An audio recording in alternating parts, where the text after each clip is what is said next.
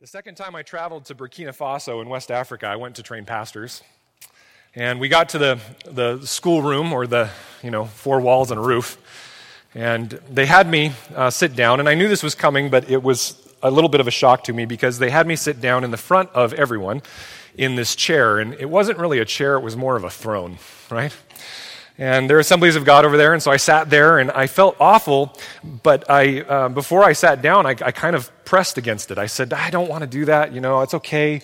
And the reason was because what seemed good to me was to act in a feeling of equality and mutual love and respect. And I looked at these men sitting 5 men to a bench in front of me, and I thought, for me to sit in this throne and them to sit there, that's not good. But to them, pushing against that, I was directly insulting their desire to be hospitable to me. You see, our understandings of what was good were opposed. Every culture, every country, every kingdom has an idea of what is good. And in many cases, that will differ with another culture, another country, or another kingdom. Any of you that have traveled outside the United States know this well. This understanding of what is good could be thought of as an order given in a given country, in a given kingdom, the order by which that society, that group, that community flourishes. And it is more than just laws. This order is a structure of beliefs centered on what is good that exists outside of any one of its citizens. When you think about what this is talking about, is this fact, you can write this down. Every kingdom's system of keeping order has at its core an understanding of what is good. Every kingdom's system of keeping order has at its core an understanding of what is good. If we can lock this in, we can start to understand people and their drives better, right? A great example is terrorists. We look at terrorists and we go, what they're doing is evil. And by Judeo-Christian standards and by what we would say is logic, it is absolutely evil. Do you really think, though, that they woke up in the morning going to commit atrocities, saying to themselves, let's go do something bad? We'd like to paint it that way. It's easier for us to think about it that way. But the reality is they woke up that morning saying, let's go do what is good to our system of beliefs. And that's really hard to understand that. But if we get this, we can understand ourselves a little bit better. Did you know that the kingdom of God operates much in the same way? There is an order to it. To paint the context of what Paul is writing in our text in Ephesians 2 today, we have to understand this truth. And to help you understand, I want to go all the way back to the beginning and back even further than Genesis. You guys are used to me taking you to Genesis to kind of paint the picture because that's what the Bible does. But I want to go back to the true beginning. I want to go back to John 1 that Courtney read earlier. If you're in John there, read with me John 1:1. In the beginning was the Word, and the Word was with God, and the Word was God. If you scan down the page and you look at verse 14, it says, and the Word became flesh and dwelt among us. And we have seen his glory, glory as of the only Son from the Father, full of grace and truth. This word, there's no other way to say that, is a word in the Greek that is this, logos. Everybody say logos. We have a tendency in the English to pronounce it logo, like the Nike logo, but it's logos, okay? Say it again with me, logos. Okay, it's the word. It's translated into English, word. Now we know that this is referring to Jesus because of verse 14, which says that the Word, the Logos, became flesh. He incarnated, he stepped into flesh. But because of our distance culturally, our distance of time and language from the original author and audience, we miss something very, very important when we simply translate it into word. In the first century, a Jew that had adopted Greek and Roman culture, known as a Hellenized Jew, would understand the Logos far different than just the word. This was a term that was used throughout Greek philosophy and theology. Now, some of you are like, uh-oh, here we go. We're going into philosophy today? Just bear with me, okay? The Logos was the intelligible order of things. It was God's transcendent rationality that gave the created universe order and purpose. That's the Logos. And that is why John 1:10, if you look there, John 1:10 says, he was in the world, and the world was made through him. There's this weird thing. We think Jesus, yes, creator, yeah, he's the one that was actually working. He's like Yahweh, we get that. But he was the outward reflection, the life he lived, the person he was the reflection of that transcendent rationality that gives the created universe order. The Logos is the logic of things. In fact, that's where we get the root of the word logic is logos. It is the logic of how things function. If I've totally lost you, let me explain it a different way. Everybody look at the screen and tell me the answer to this formula. Okay, some of you need to go back and do your math. Okay, 2 plus 2 is 4. Why? Why? Okay, now let's try this. Okay, you got that one. How about this one? Some of you, this is going to take you a little bit longer. Blue plus yellow is? Oh, good job. All right, there you go. Green. Okay, why? Why?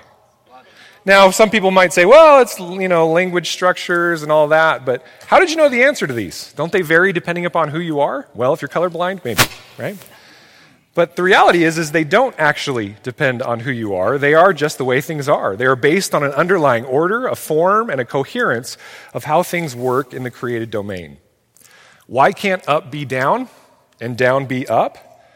Because they just can't. There is a logic and a rationality about it that does not change. This is the idea of the Logos. Everybody say Logos. The readers of John's Gospel in the first century would also understand that the Logos was above mankind, distant from mankind, transcendent, and guiding us from afar. And this is why John 1:14 to them would have been like, oh yeah, that's Jesus. No, it would have blown their minds. That the Logos, the underlying order, this logic could take human form and walk around amongst us. They would have gone, what? Wait a minute. Hold on a second. The Logos became flesh and dwelt among us? They would have read in verse 1 and thought, yep, gotcha. God, he has no form. He is the very logic. Logic comes out of his order. Love comes out of who he is. But then verse 14, they would have been thrown for a loop that this underlying wisdom entered into the very system it created in bodily form. Jesus is the embodiment of the perfect, good God, and the created order all fused into one. Jesus is the life lived based on what is good and right. At the core of the divine logic upon which the created order depends is a truth that is laid out in Genesis 1, and that is that God is good. He created something, it's good. He ordered everything perfectly. In fact, you can look at Genesis 1:2, and what does it say? It says this is what God was working with. Without form and void, and darkness was over the face of the deep. In Hebrew, that without form and void means totally chaotic, empty, in a sense, worthless. And what God did in that entire chapter, the beginning of the story, is he took everything that he had made, and behold, what was it, guys? It was very good. Not just good, it was very good. God took what was unordered and he made it ordered. Now, all of you who are type B personalities are feeling tons of shame right now, right? You're like, the order's good? That's godly? Oh no, right? Now, it's not type A, type B. It's taking chaos and making it orderly. It's taking what was meant to be against God and turning it for good. You can see the bookends of the book of Genesis because this is chapter 1, and then at the end of the story, Joseph says to his brothers, what you intended for evil, God has taken and turned for. You have the whole story of Genesis. Good versus evil. Tov versus Ra in the Hebrew. Mankind was part of this order, created to steward this good creation and look to God to define what is the Logos. We're not supposed to make it up on our own. We're supposed to look to the Logos for the Logos, to look to his word about what is right and good. If you understand this, you get Genesis 1, 2, and 3 so much more so. They were to live a life ordered by the Logos, the logic and wisdom of God, and in so doing point all of creation back to the fact that God is what? Good. And more importantly, he is the one that defines what is good. This was the kingdom that God had originally created, one based upon the logos of what was good, his very character and being. And all we had to do as humanity was to let God be God and to be his created order, to follow his lead in what was good and evil, and the kingdom would have existed in perfect shalom for eternity future. With this in mind, turn to Genesis with me, Genesis 2:15, and let's take a look here at what happened. Genesis 2:15 through 18. It says, the Lord, and those are in caps, Yahweh Elohim, the Lord God, took the man and put him in the Garden of Eden to work it and keep it. And the Lord God commanded the man, saying, you may surely eat of every tree of the garden, but of the tree of the knowledge of good and evil you shall not eat, for in the day that you eat of it you shall surely die. And if you look at this and you see what's going on, he then says in verse 18, then the Lord God said, it's not good that man should be alone. I will make him a helper fit for him. God is doing good work and creating good order, and he gave his creation literally everything they could ever want. He even gave them a diversity of options from which to eat. Now, we that are parents of small children, we understand how this goes, right? Let's see. In the fridge today for lunch, we have mac and cheese. We have filet mignon from last night. We have everything you possibly want. And what does your child ask for? The thing that isn't in there, right? Right? I want a whatever, French toast from Paris. What? Right? This is the human nature. It's original sin. If you want to figure out original sin, just look at your children, right? And so what did God do? He went, guys, look at this. You have every tree. You have oranges, and you have passion fruit, and you have guava, and you have pineapple, and you have coconuts, and you have everything. Just this one over here, this weed that showed up in the garden. Don't eat that. Everything else, go ahead, right? And mankind, what do we do with it? Well, we go and eat the one thing we're not supposed to.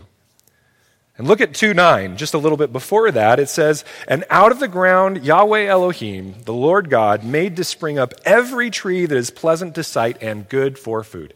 So who created all the good trees? God did. That's provision for us. And then it says the tree of life was in the midst of the garden, and we know that's good, so God created that one. And it randomly says the tree of the knowledge of good and evil. That doesn't mean God created it. We have no idea why it's there, how it got there.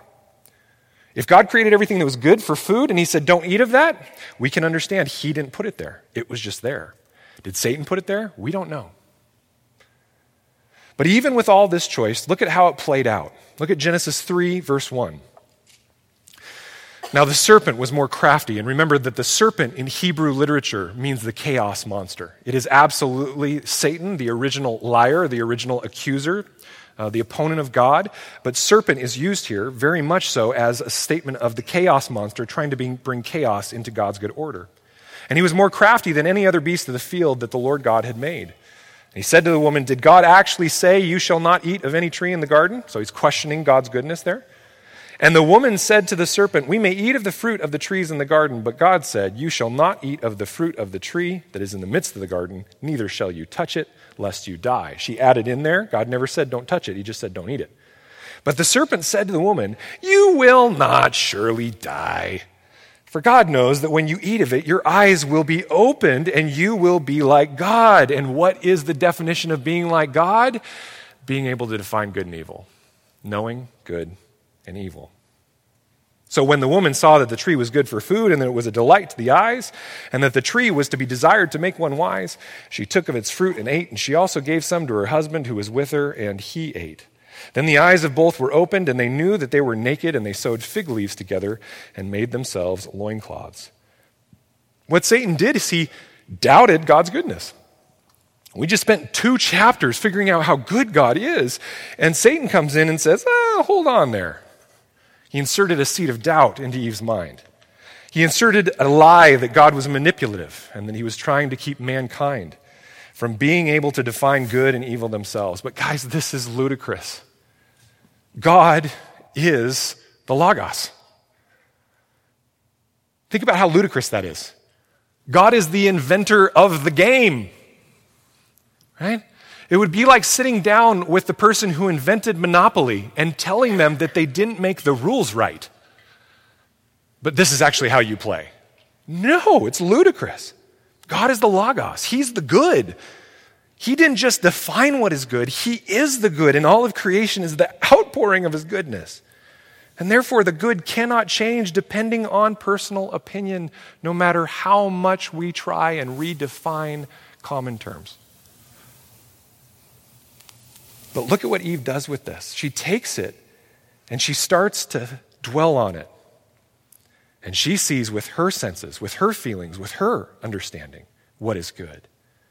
No longer is she under the authority of God. She had now broken the created order, and she was defining for herself what was good based on her own feelings, her own logic, not the logic of God.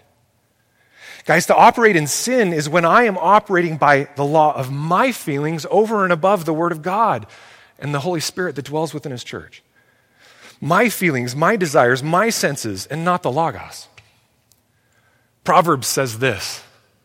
This was given to me at an early age when I didn't know much of the Bible, and it has been so concreted in my brain because of my own choices in life. There is a way that seems right to a man, but its end is the way of death.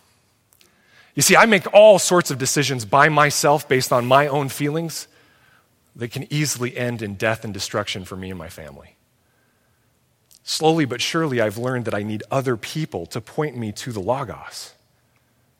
And this missing the mark, that's missing the mark of what God intended. It's missing the mark of the Logos.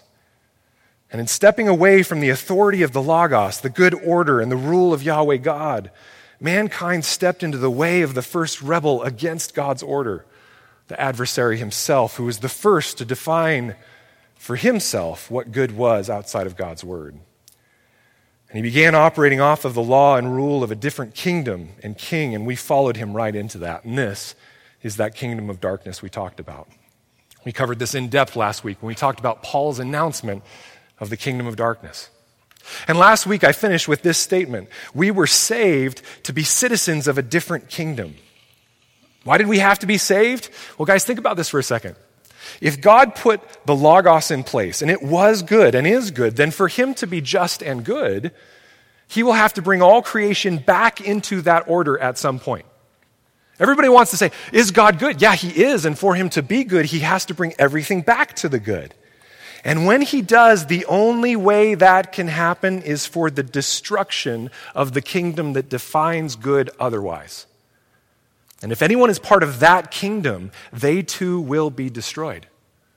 Guys, this does not mean this is right, good, and just. If God is good, that will be his process. Why this is also important to understand is that we can then understand why simply attempting to do better or to be good would not rescue us from this kingdom. Innately, the problem is that we have refused the Logos. And even if we do parts of it that are indeed good, it is akin to the old adage of putting makeup on a pig. We sit in one kingdom in rebellion against the other, and we try and make ourselves better. We can try to do good works, but we're doing those good works within the kingdom of darkness. In other words, we put on the nicest clothes possible, and yet we go roll around in the mud. And this was what happened to the Israelites. They had the law of God in a sense, the Logos, but they were still citizens within the kingdom of rebellion. And so they put on nice new clothes but stayed in the mud pit. God had to rescue us out of this kingdom and into his own. He had to pull us out and recreate us as new, to exist within the new kingdom, the kingdom of light. And he didn't just reform us in the old to be nicer and kinder. A good pastor friend of mine wrote an article that was on the Gospel Coalition, and he said, to be a Christian is to be new, not just nice. Most of us are taught that to be a Christian is to become nice, but that's not the only piece. There is kindness, yes, but it's to become new. And this is why Paul could write in Colossians 1:13, he, Jesus, God, he has delivered us from the domain of darkness and transferred us to the kingdom of his beloved Son, in whom we have redemption, the forgiveness of sins. Now you see why I equate salvation with a movement of kingdoms, not just me getting to heaven when I die. He has delivered us from the domain of darkness and transferred us to the kingdom of his beloved Son, in whom we have redemption, the forgiveness of sins. You'll notice you don't get redemption or forgiveness of sins if you are not transferred into that kingdom. Think about that for a second. That's why I always think that if we're talking about Jesus as Savior, we have to be talking about him as King as well. Because if we only talk about forgiveness and we never talk about being transferred into the kingdom, then we might still be playing with mud pies in the wrong kingdom. And so we see within the letter of the Ephesians, to the Ephesians, the same understanding. If we were to use summary statements and kind of diagram out the understanding of what we have read over the last few months in Ephesians, it would look like this. The first thing in the first chapter is that we have thankfulness for God's actions in Christ. Everything that Paul's talking about is flowing out of thankfulness that God is so amazing that he has sent his Son to do all this work. And as a sub-idea of that, the work was that Jesus was resurrected and enthroned. Remember, name above names, right? Stepping on the neck of his enemy. Remember all that we've talked about? Jesus was resurrected and enthroned. And in this, as a subsection of this, we talked about the fact that he's given all authority. And the primary idea that Paul paints is that he's the head of a new humanity known as the church. He's given as the head of the church, which is the citizenry of his kingdom. And then he digresses slightly and says, and those of you that are that new humanity, you were previously in the kingdom of darkness. But then he gives us the amazing, great news of the gospel. He says, you were following Satan and living by the order of his desires and your own, but then God saved us. Amen? God saved us because he was rich in mercy, it says in Ephesians. He was rich in mercy. That idea of mercy in the New Testament is akin to the word that I taught you in Isaiah, chesed. Okay? Everybody say chesed. It's nice to have the little, the little phlegm thing at the beginning there. Chesed, right? It helps us remember that word. That word means the faithfulness that comes from God's undying love for us. Okay? His steadfast covenant faithfulness. That's what chesed means. Steadfast covenant faithfulness. God is steadfastly faithful to the covenant, the new covenant that he has with his people. And so when he says that he saved us, what does he mean here? There's three things that he talks about in Ephesians, and we'll get there in just a second and go into this in depth. The first thing is that he took us from death to life, from the kingdom of death to the kingdom of life, resurrected with Christ, made us alive together with Christ. The second thing it says is that he raised us up, resurrected us just like Jesus, and then that he seated us with Christ in heavenly places. Now this is so bizarre to us because we're like, I don't think I died and then was resurrected. Well, that's because we don't understand how dead we were. I don't really know if I've been brought from death to life. Well, you would if you were saved. I can tell you that. And third, well, I'm seated on these really uncomfortable chairs. I hope heaven has better chairs than these. True, I do too. But seated us with Christ in heavenly places is more an idea of placement in kingdom than it is of geography.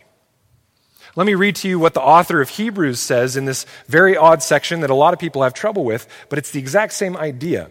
This is Hebrews 12:22 through 24. He says to the Hebrew church in that letter, but you have come to Mount Zion and to the city of the living God, the heavenly Jerusalem, and to innumerable angels in festal gathering, and to the assembly of the firstborn. That word assembly there in the Greek is actually the word ekklesia, which is translated elsewhere as church, to the church of the firstborn, who is Jesus, who are enrolled in heaven. And to God, the judge of all, and to the spirits of the righteous made perfect, and to Jesus, the mediator of a new covenant, and to the sprinkled blood that speaks a better word than the blood of Abel.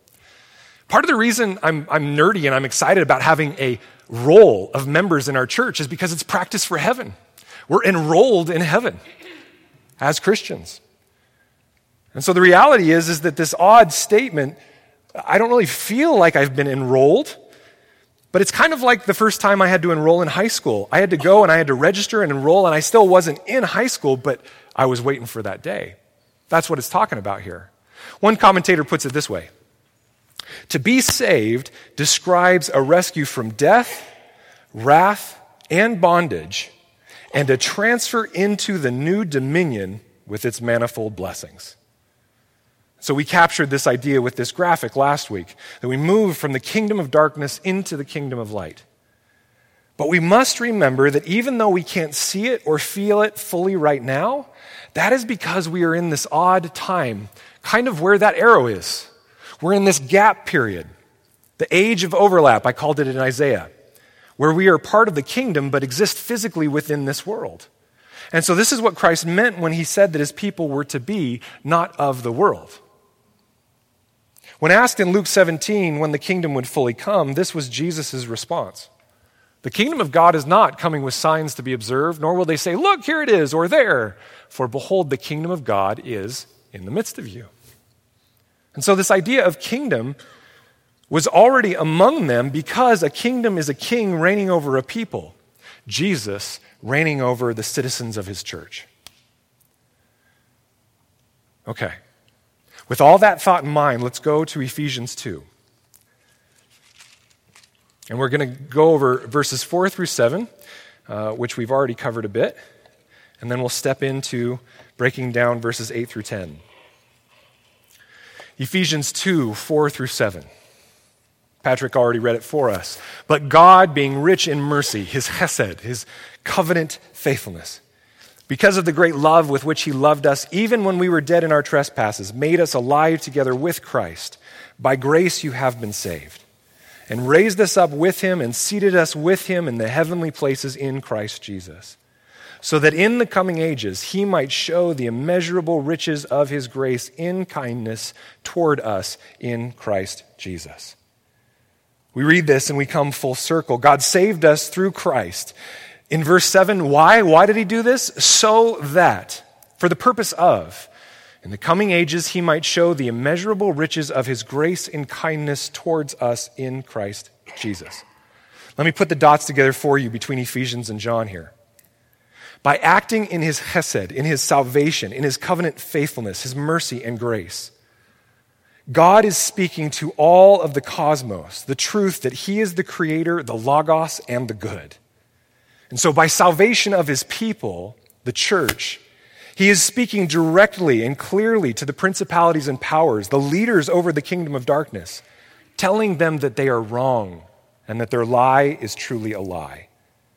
He is undoing the lie of Satan to Eve that he can't be trusted.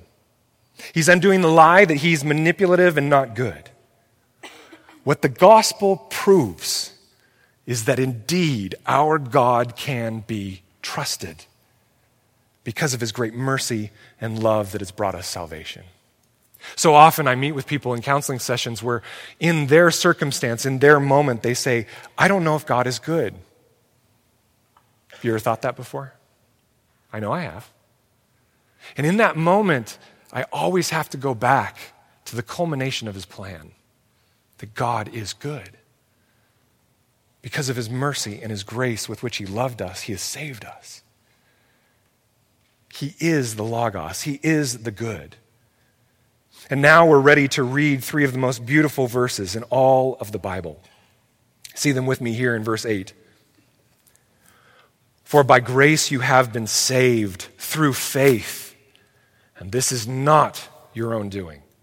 It is the gift of God, not a result of works, so that no one may boast. For we are his workmanship, created in Christ Jesus for good works, which God prepared beforehand that we should walk in them. Now let's unpack this in the time that we have left.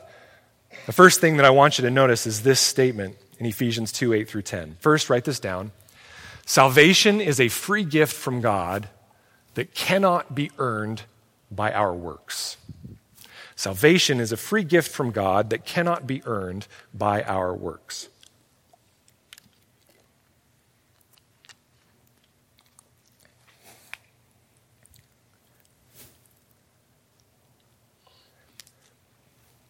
Paul stated in verse 7 that God will proclaim and illustrate his grace and kindness for all ages to come.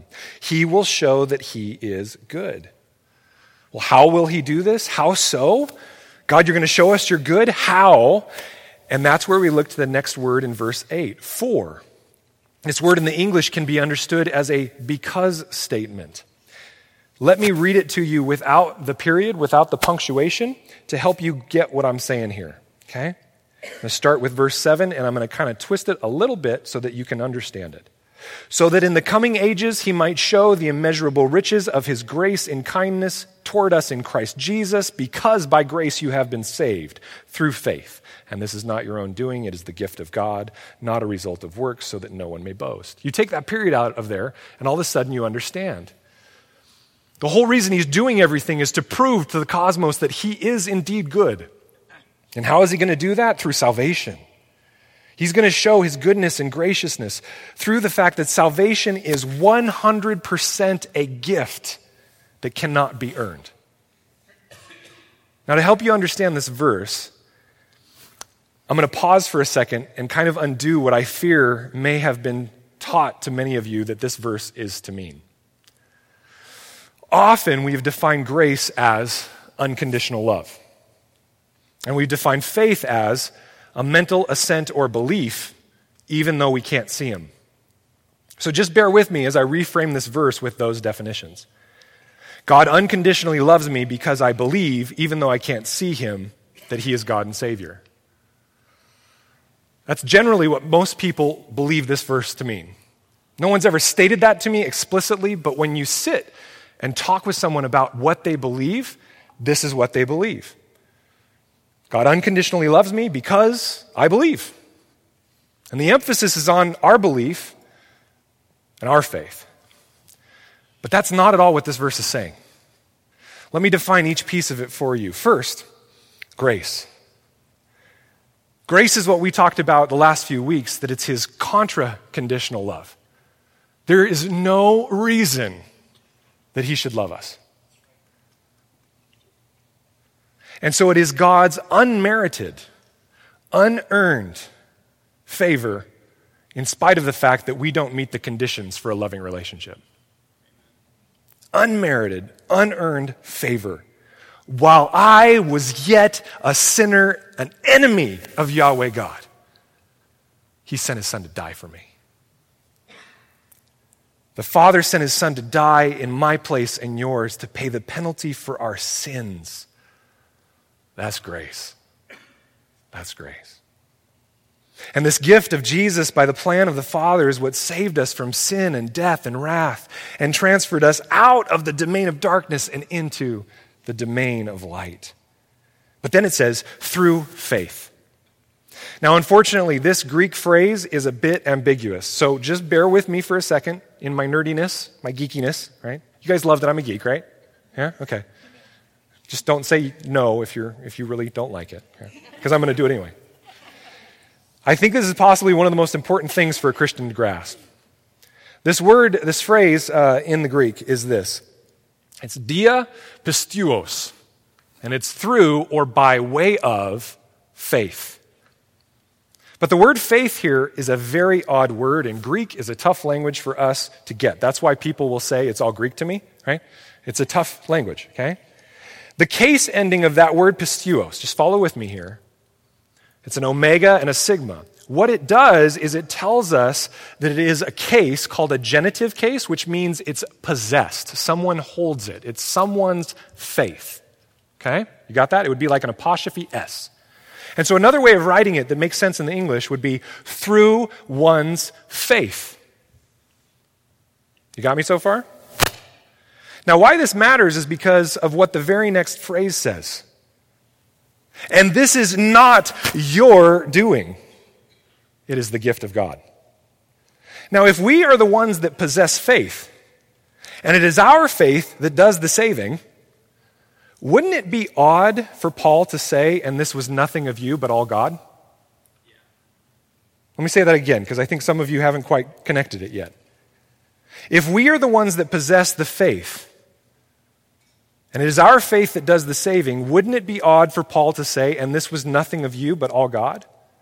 If we read the faith as being ours, wouldn't we be able to boast in our own faith? Yes. Thank you. would our mental assent in and of itself, our prayer of belief, wouldn't it become a work that gains salvation? Here's the other option for this phrase, that the word pistuos here actually is referring to Christ's faithfulness. Remember how I taught you in Isaiah that the word pistis, the word faith, can also be translated as faithful or faithfulness, allegiance. And so the actuality, and this is a massive argument within theological circles. Most of us probably don't pay attention to those nerdy circles like I do, but there is an argument. And so the other word here, or the other meaning of this, could mean that we were saved by God's gift of unmerited, unearned favor by way of Christ's pistuos, which is also used as faithfulness. Christ's faithfulness. I'm going to take a huge liberty here, and I may get drug out in front of the firing squad for this, but I'm going to restate this verse in a different way to help you get what I think it means. For by God's unmerited, unearned favor, you have been transferred from the kingdom of darkness into the kingdom of light, by way of Christ's faithfulness. And this is not your own doing, it is a gift of God, not a result of works, so that no one may boast about their part in their own salvation. Let me reread that. For by God's unmerited, unearned favor, you have been transferred from the kingdom of darkness into the kingdom of light by way of Christ's faithfulness. And this is not your own doing, it is a gift of God, not a result of works, so that no one may boast about their part in their own salvation. Now, I am taking a lot of liberties here, but I think that this helps us understand what Paul is saying. We played and currently play no part whatsoever in God's salvation because He alone is good. This is the good news, folks. God alone is good. There is no good in us. And yet, in His goodness and faithfulness, He reached in and pulled us out of the kingdom in rebellion against Him and placed us in the kingdom ruled by His good order, His logos. All because of His great love that I don't deserve, and honestly, I don't think you do either. We can only boast in Him and His faithfulness to us while we were yet faithless. Dear brothers and sisters, this is why I push back so hard on people who want to be assured that their faith is strong enough to be saved. For me to do so would be against this understanding. What I can say to you is that at any point in your life, if you are looking to yourself, your worth, your actions, your belief, your faith to be an assurance that you are saved, then I can say you need to reread this verse. Because if you want to understand the good news of the Bible, you will understand that what you can trust in is God's goodness. You can trust in His grace. You can trust in His mercy. You can be assured that God is good. The question is, have you trusted in His goodness?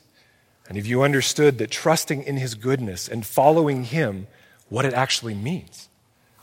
And this is where we tie everything together, because many times verses 8 and 9 are taught by themselves without reference to the context. But for us to understand 8 and 9, we cannot separate it from the context of any of the rest of this letter, especially 2:10. But I want to pause here for a second, because my guess is that some of you right now are wrestling with, but what part do I play? What about my faith? And I would speak to you that right there is proof that you have not yet understood the fullness of God's grace. It is all Him. He is good. Because if we understand that, then we have no problem reconciling 8 and 9 with 10. Because here's what 10 basically means. You can write this down. Good works are not a way to salvation. They are the life we live because of salvation. Good works are not a way to salvation. They are the life we live because of salvation. Let me read verses 8 through 10 again for you. For by grace you have been saved through faith, and this is not your own doing, it is the gift of God, not a result of works, so that no one may boast. For we are his workmanship, created in Christ Jesus for good works, which God prepared beforehand that we should walk in them. It is not unbelievable to me that many pastors teach only 8 and 9 and kind of skip through 10. Doesn't it seem odd that Paul very vehemently says that salvation is not the result of good works, but then states clearly that those who are saved will absolutely walk in good works? And so if you're anything like me, you go, okay, which was first, the egg or the chicken? Right? If I do good works, then what if I'm trying to earn my salvation? But if I don't do good works, then was I ever saved first? I'm confused. Anybody else ever feel like that? But I think our confusion on this stems from the very bad theology that has set up a false dilemma that for grace to be good, works should never be focused upon as part of the Christian life. It's as if faith is, if I do nothing for God and I believe he will still save me, then I have faith. It's as if faith is, I'll repeat this again, if I do nothing for God and show myself to be totally unworthy of his love, then I still believe, then I'll know I have true faith. But unfortunately, this is not even in the same universe of thought as what Paul was stating. Even stating that works are the proper response to God's grace makes it seem as though there is this account of debt that we are trying to work off or pay off. And this is also incorrect. What Paul was saying was something far more grand than either of those options. Let me show you what I mean. Go back to the idea with me in your minds of John 1:1. In the beginning was the Logos. In other words, before even the kingdom of darkness existed, there was one kingdom. And in that kingdom, it existed under the order of the Logos. Well, even though there were not yet any created inhabitants in that kingdom, if one were to step into that kingdom, was to live within the order of the Logos. It's like when two people get married and start building a family. There are no children yet, but both the mom and the dad bring in an underlying expectation for the order of the family or what the home will be. It's existent before there are any people relying upon it. Before there were created citizens of the kingdom, the Logos, the underlying good order of how the kingdom functioned still existed. It was in place. And so when we were transferred into the kingdom, the good works of life within the order of the kingdom, they already existed. We were saved to go walk in them. In other words, when we were saved, there was nothing we did, but God recreated us. He gave us new birth into a new way of life that has existed since before creation, that we might walk in a way that reflects God as King. Having trusted God, those in the kingdom are now to walk in what is good and patterned after God's order, literally to walk in good works. Again, it's like the example of if I grew up in Great Britain and I drove on the left side of the road, I'm going to come over to America and maybe I get my citizenship and I start driving around. Is it going to be kind of tough for me to drive on the right side of the road? Yeah, I'm probably going to find myself over in the, I'm going to be over in the left sometimes. But see, that system was created for me to drive in. And to drive against it is going to be really bad. It's going to end badly. And so I might struggle at first to get into that system, that order, but I'm eventually going to step into it. It's the same thing for us as Christians. In other words, God wants us to walk in good works. And so a church that is healthy, meaning that it is full of citizens that are actually following Jesus, is going to be attempting to operate by the Logos. A church that is healthy will be motivated by the gospel, that they have been rescued from the domain of darkness and transferred into the kingdom of light, and they will live by the empowerment of the Holy Spirit and the order of the Logos. In other words, that church will be Logos followers, followers of the Word, Jesus followers.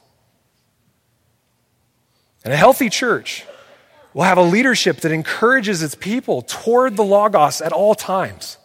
And when they see people that are not operating according to the Logos, they will step in to lovingly exhort and rebuke. Look with me at the job description that Paul gave Titus, a pastor and elder in the church at Crete. Turn to Titus, it's over to the right. Okay, go through the T's, 1st and 2nd Thessalonians, 1st and 2nd Timothy, and then Titus. And we're going to be in Titus 2. And you're going to see the job description of a pastor and the job description of the leaders of a church. And what I want you to do as we read this is I want you to compare what we used to be and how we used to operate to where we're trying to operate. And I want you to ask yourself, is the leadership of this church attempting to be obedient to the Word of God? Okay? Chapter 2, verse 11. And you'll also notice in the midst of this how much this sounds like Ephesians because Paul wrote both of them. Titus 2:11. For the grace of God has appeared, bringing salvation for all people, training us to renounce ungodliness and worldly passions, and to live self-controlled, upright, and godly lives in the present age. In the what age? The age to come, right? Because, we can never be perfect. We're always going to be sinners, so we're just going to sin. It's not what he says. To renounce ungodliness and worldly passions, and to live self-controlled, upright, and godly lives in the present age, waiting for our blessed hope, the appearing of the glory of our great God and Savior, Jesus Christ, who gave himself for us to redeem us from all lawlessness and to purify for himself a people for his own possession who are zealous for what? Everybody say it out loud there. You guys are so legalistic. And what's the job of the leaders? Declare these things. Exhort, which means to encourage, and rebuke with all authority. Let no one disregard you. Can you imagine a pastor today getting up on a stage and saying, listen to me, guys, don't disregard me? He would be on the blogosphere as the biggest jerk to walk the face of the earth. Right? Pastors are supposed to be kind and nice and encouraging. No, they're supposed to get you to walk according to the Logos. Look at chapter 3. The reason that we do these things, the reason we exhort and rebuke and try to get you so that you don't disregard us is because, everybody look up at me first. We love you. We want to help you walk according to the Logos. Now look back at chapter 3, verse 1. What does he tell Titus to do? Remind them to be submissive to rulers and authorities, to be obedient, to be ready for every good work, to speak evil of no one, to avoid quarreling, to be gentle. Okay, that's what, at the same time you exhort and you rebuke, you got to be gentle. And to show perfect courtesy toward all people. For we ourselves were once foolish, disobedient, led astray, slaves to various passions and pleasures. Doesn't this sound like Ephesians, the beginning of 2, right? We read last week. Passing our days in malice and envy, hated by others and hating one another. But when the goodness and loving kindness of God our Savior appeared, he saved us.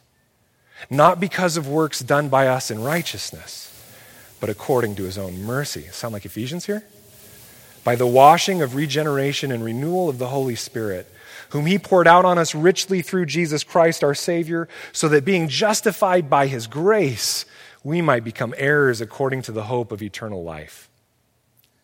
The saying is trustworthy, and I want you to insist on these things, so that those who have believed in God may be careful to do what? To devote themselves to good works. These things are excellent and profitable for people, but avoid foolish controversies, genealogies, dissensions, and quarrels about the law, for they are unprofitable and worthless. As for a person who stirs up division, after warning him once and then twice, have nothing more to do with him, knowing that such a person is warped and sinful, he is self-condemned. It's a good thing Paul didn't write a church planting manual. I don't know that it would have sold, right? But this is pretty heavy. Good works are not specific things or check boxes that God has for us to accomplish. It is living a life marked by the laws of love, righteousness, justice, and pursuing and bringing God's divine order wherever we go. It is living a life like Jesus. And so the test that I called you to at the end of last week's sermon to evaluate your relationships, your time, your talents, and treasure is simply to help you take stock of whether or not you are sitting in the kingdom of darkness or whether you are living life according to the Logos under the authority of your gracious King and Savior Jesus. Let me put it to you this way, guys. If you wake up one morning and you're all of a sudden paying things in pounds, and you're driving on the left side of the road, and you're eating fish and chips everywhere you go, and you're talking with a British accent, where do you know you're most likely living? Britain. If you wake up and you're paying in dollars, and you're driving on the right side of the road, and you're using an American, version of English, right? And you are not eating fish and chips every day, right? You're eating fish and French fries, right? Where are you most likely living? United States. I'm worried that some of you are waking up every morning, eating fish and chips, driving on the left side of the road, and speaking the British form of English and thinking you live in America. And so that's why we say, look at your works. Not to make you go, oh, am I earning enough salvation? You've missed it, if that's what you think I'm saying. We have to understand where we're at, because if we're not operating by the Logos, then we're in the other kingdom. And here's the deal. If I get up and I'm paying in dollars and I'm speaking in American version of English and I'm in Oregon and sometimes I slip over to the left side because it's just old habit, but then I'm immediately convicted and I go, I got to get back into the right. Is God sitting there going, you disobedient child? No. Is the American government saying, let's rebuke your citizenship? No, you'll probably get a ticket and then you pay that and you operate within that order and you're still a citizen. But if you sit there and you rebel against it constantly, then there's a problem. And this is why we have such a problem with obedience and disobedience. We think that good works are moral checkboxes that we have to list off, and God is waiting for us to uncheck one of them so he can pounce on us and bring wrath to us, and that's not the situation at all. He saved us into his kingdom. We are his. We're not going anywhere. He won't lose us. The question is, am I driving on the left side or the right side of the road? Am I paying in pounds or dollars? Am I operating in the kingdom of darkness or the kingdom of light? And just to be clear, I'm not saying that Britain is the kingdom of darkness. Okay? I love Great Britain. Being saved does not mean that you stay exactly as you were before, maybe just a bit nicer, and that God has looked past your sin. To simply look past my sin would have been unjust. To die for it, so that I might be rescued into new life, was merciful and gracious. What salvation means is that you have been transferred into the kingdom of heaven and given the life of Christ. Dear brothers and sisters, you haven't been just given salvation or heaven. You've been given the life of Jesus. By his faithfulness in sacrificing himself on the cross as the payment for your rebellion and mine, we could then be moved into the kingdom of light, our sins being left in the past, and begin progressing slowly but surely in what it is to live within the reign of Christ. He was the perfect Logos in the flesh, and he calls us to try and emulate that. We can't do it without salvation, though. If you're a person that's sitting here today and you're going, I know which kingdom I'm in. I wake up every morning in the kingdom of darkness, and I want to be in that other kingdom, then I would beg of you to come talk to me during the break. I'll pray with you. I'll talk to you about what it is to be transferred into the kingdom of light, and we can disciple you as a church. But today, for all of us in here, I have one point of application for you. I want every person in here today to take a step back, to breathe deeply of the grace of Jesus, and to look in awe at the fact that while you were living in blatant rebellion against your king, he reached out and rescued you. And the picture was not that you were treading water on your own, eventually worried you might drown, and a rescue boat came along to save you and you climbed in yourself. It was that you and I were dead and decaying at the bottom of the ocean, lifeless in our sin and rebellion. Jesus jumped in and took our place so that we might be transferred to dry land and reborn, living life as he lived it. We are walking in the Logos. We are walking in the good works that are based upon the order of God's kingdom and his reign in our lives. We are living out the order of the kingdom, just as Jesus called us to. You see, we were saved to live out the life of Christ, with the hope that in so doing, those around us still perishing in sin might be drawn to his light just as we were.